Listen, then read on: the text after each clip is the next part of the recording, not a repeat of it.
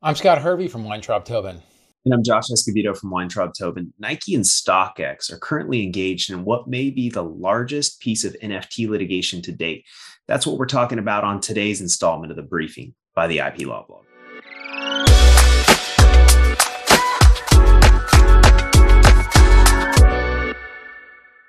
Josh, it feels like we predicted that NFT IP situations would continue to arise, but it really feels like we're talking about an NFT case every other week or so.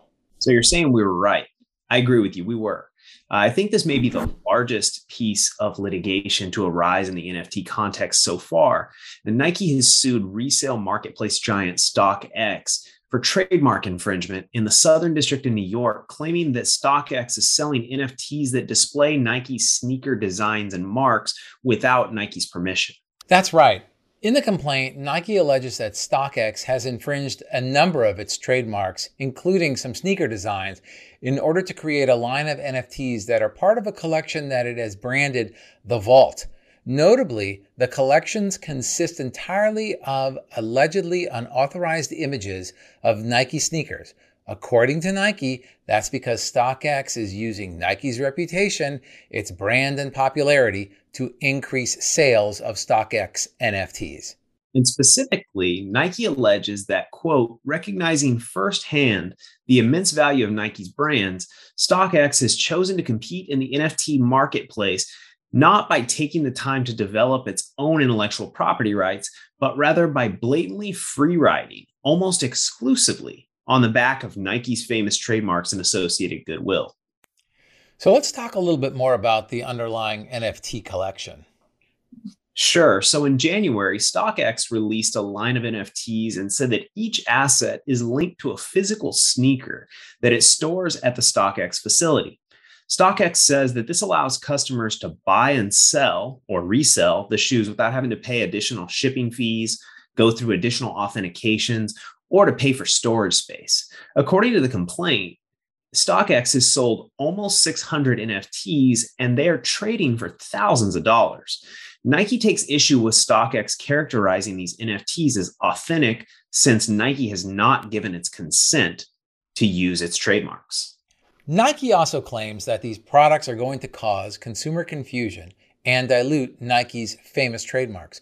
According to Nike, consumers have called this Nike-inspired NFT drop a scam and have called the purchase agreement into question because of certain provisions that purport to allow StockX to revoke ownership of the NFT and of the physical asset underlying the NFT, the sneaks.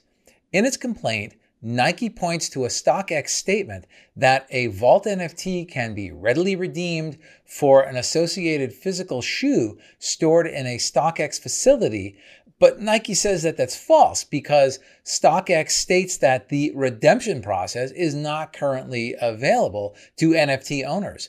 Nike also alleges that StockX also retains the right to unilaterally redeem a Vault NFT for a so-called experiential component as opposed to the sneakers and take away the NFT, completely depriving the Vault NFT owner of possession of the shoes that are supposedly connected to the NFT. If I've paid for something, I'm pretty uncomfortable that the seller of the asset has a right to simply revoke my ownership. In fact, that seems to be illusory. I think one of the driving forces here is the fact that Nike acquired a virtual sneaker and collectible company in December, which was supposedly a step toward Nike getting into the NFT industry. According to the complaint, this allegedly inferior product that's being marketed by StockX is impeding Nike's ability to move into the digital marketplace. What do you think about that? That may be true, Josh. That may be the reason why Nike is pursuing this litigation. I don't know how that factors into Nike's trademark claims, though. On its website, StockX states that the purpose of the Vault NFT is solely to track ownership and transactions in connection with the associated shoes. These shoes are subject to StockX's own authentication process, too. So if this is found to be the case, I think StockX has a really strong trademark fair use defense.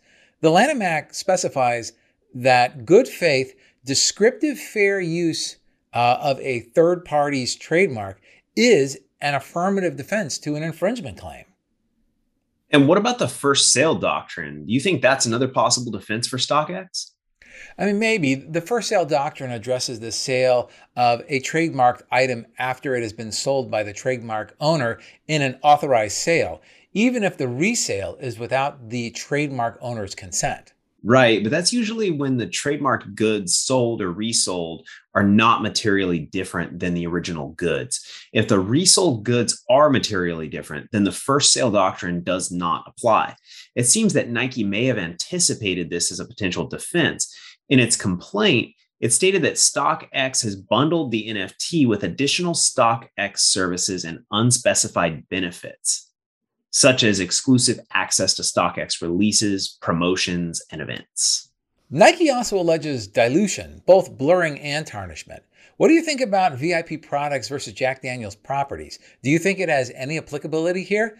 Remember that the non-commercial use of a mark is expressly excluded from being actionable as blurring or tarnishment.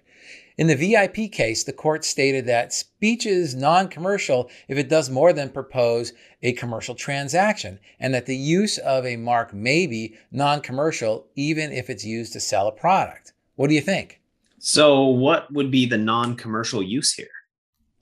Maybe StockX can claim that the image of the Nike shoe is a work of art.